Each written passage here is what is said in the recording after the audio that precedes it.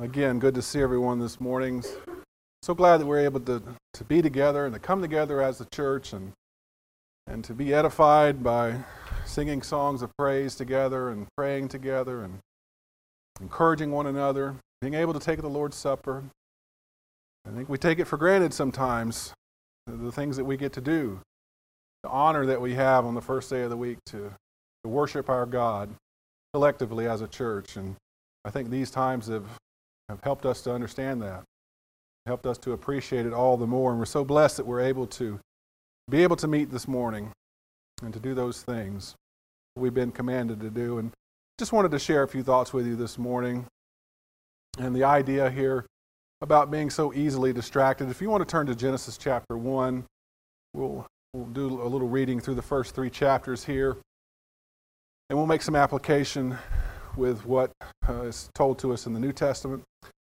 But we remember, of course, the story of creation, how God, in 6 days, He created all the things that we know. The heavens and the earth, He created in 6 days. You read through the account there in chapter 1, it tells you what He did in each day. And then, as I read a few minutes ago in chapter 2, there's a brief recap of that, and it says that, verse 4 of chapter 2, it says, "Thus the account of the heavens and the earth when they were created in the day of the Lord God made the heavens and the earth." And so God created, of course, a perfect world.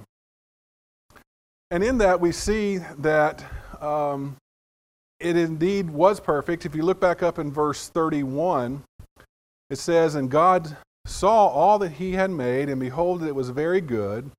And there was the evening, and there was the morning, the 6th day." So not only did God create all the things in 6 days, and it says there that, behold, it was very good.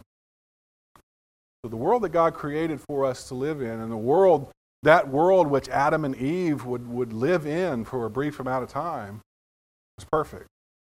It was made in God's image. That is to say, that in His mind He created it. In His mind He created the animals, and He created us in His image. The idea that we have a soul and that we are able to think and reason, that's the image of God that we're created in. So He gave us that beautiful, perfect world in which we were to live. But as the lesson title was, so easily distracted, there's distraction coming very quickly. But let's keep going on this for just a moment. Down in verse 7 of chapter 2, it says that then the Lord formed man of the dust of the ground and breathed into his nostrils the breath of life, and man became a living being. So listen now to the world in which man was given. It says, "And the Lord planted a garden toward the east in Eden, and there He placed the man whom He had formed. And out of the ground the Lord God caused to grow every tree that is pleasing in the sight and good for food, the tree of life also in the midst of the garden, and the tree of knowledge of good and evil." So this world which God gave man to live in was perfect, and He had these things that would just naturally grow and would provide food for the man, and provide shelter, and provide a way of life and his existence that he can go on. But He gave man one restriction. Just one. Look down at verse 15 of chapter 2. It says, "Then the Lord God took the man and put him in the Garden of Eden to cultivate it and to keep it. And the Lord commanded the man, saying, From any tree of the garden you may eat freely, but from the tree of knowledge of good and evil you shall not eat. For in the day that you eat from it you shall surely die." So this beautiful world that God created for Adam to live in, He had only one restriction. He said, only from the tree of knowledge of good and evil you cannot eat. Everything else you can. So even with all the blessings and so little limitation, man was easily distracted. We know the rest of the story.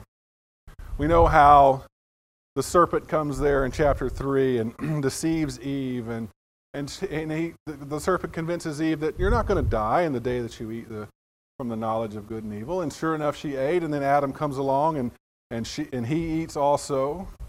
And we see the consequences that fall from that. The consequences that Adam and Eve then are kicked out of that garden, that they're removed from that perfect world that God had created for them, never to return. And so, all the blessings that they had, they were very easily distracted. Just a piece of fruit. Surely you're not going to die if you eat that.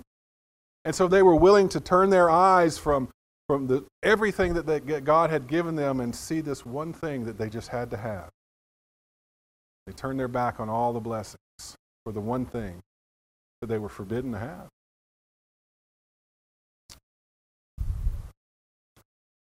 Let's make some application. Go now to the New Testament with me. Go to Ephesians chapter 1. Ephesians chapter 1.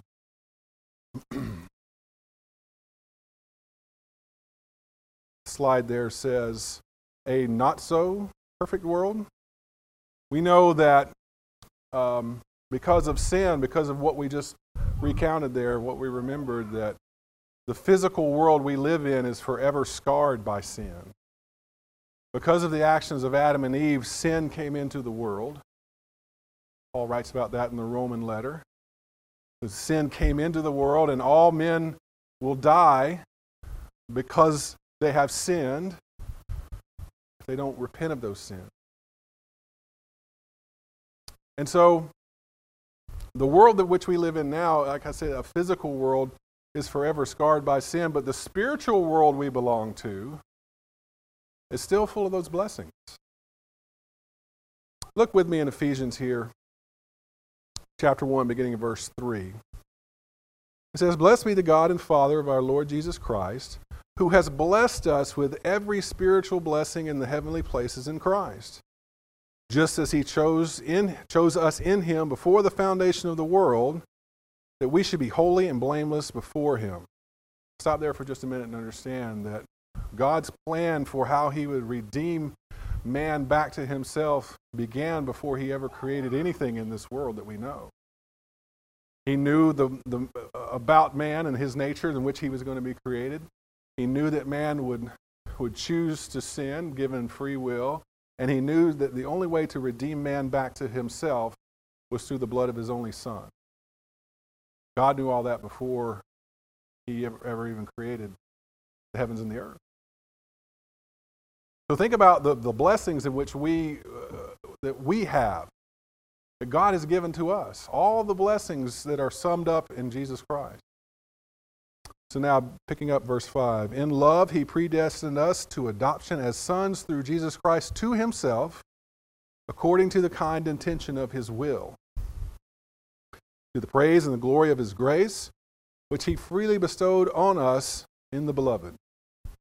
In him we have redemption through his blood, the forgiveness of our trespasses, according to the riches of his grace, which he lavished upon us. In all wisdom and insight he made known to us the mystery of his will, according to the kind intention which he purposed in him, with a view to the administration suitable to the fullness of time, that is, the summing up in all things in Christ, things in the heavens and things on the earth." See how all that fullness is represented in Jesus Christ. That before he laid the foundations of the earth, he knew this plan and how it would unfold. And he knew the blessings in which he would give to us. And they all come through Jesus Christ. Verse 11, "In him also we have obtained an inheritance, having been predestined according to his purpose, who works all things after the counsel of his will, to the end that we who are the first to hope in Christ should be to the praise of his glory.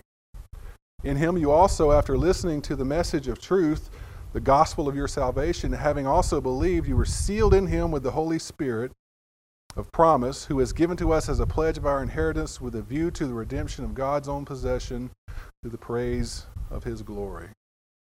Not only did he give us all these blessings, but he sealed it with the Holy Spirit as a promise, as a down payment, as a surety of the life that we have awaiting for us when this life is over. So all those blessings that we have, the spiritual blessings that we have, which are more abundant now under the law of Christ than even they were under the law of Moses. They were good under the law of Moses. It was a good law. It came from God. It was there for them, for his children. Yet under the law of Christ, it's better. Because not only does God forgive us of our sins, but He remembers them no more. So that we can live in this spiritual world. Yes, our physical world is forever scarred by sin. But the spiritual world we live in is so blessed. And so we have the opportunity to do the same thing that Adam and Eve did. All the blessings that we have around us, all the things that we have, just listen to that beautiful language I just read there. All the things that God had given to us, adoption as His children, all these things summed up in Christ. Yet we can turn our back on those things and look to that one thing that is forbidden.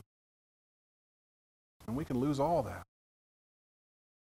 It puts it into perspective, doesn't it? That all the blessings that Adam and Eve had, all the things that they could do in the garden, there's just that one tree over here with this fruit. I'm going to turn my back on all these things over here for that one piece of fruit over here. So let's not lose sight of all that we have. All the blessings that we have in this world, in the spiritual world that we have. Let's not lose sight over that for one piece of fruit. It's easy to do. We have so much. Sometimes we just lose sight of it. And this over here is so shiny for the moment. It calls to us so hard. It causes us sometimes to lose all the blessings that we have. I want to leave you with this thought that Paul writes. And this really sums up the attitude that we ought to have. Paul says, whatever things were gained to me, those things I have counted as loss for the sake of Christ. More than that, I count all things to be loss in the view of the surpassing value of knowing Christ Jesus my Lord, for whom I have suffered the loss of all things, and count them all but rubbish, so that I may gain Christ. Are the things in this world, all things in this world, rubbish to you in light of the gains that we have in Jesus Christ? How about another lesson that kind of in my mind I tentatively titled it, What Luggage Do We Get to Take to Heaven? I'm going to develop that and do that a lesson a little bit longer and sometime in the future. But it applies here. What is it that we get to take out of this world into the next? The answer is nothing. Only our soul. It's only our soul that will go forward. All the idioms that you can think of, you can't take it with you. All the things that come to mind when we think about that. It's true. The only thing we'll take out of this world is our soul.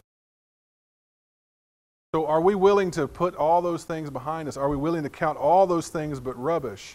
Are we willing to stand up for our faith, knowing that it's the most precious thing that we have in this world?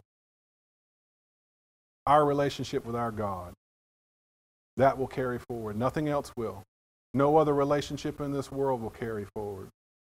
Only the other relationships that we have with those other saints that we will be singing with one day in heaven. Everything else of this world is passing. So let's not lose sight of all the blessings that we have and lose all those blessings over that one piece of fruit, that one piece of forbidden fruit. I hope this lesson's been encouraging to you. I hope that we'll continue to be faithful. Let's continue to stand for the faith and stand for the truth.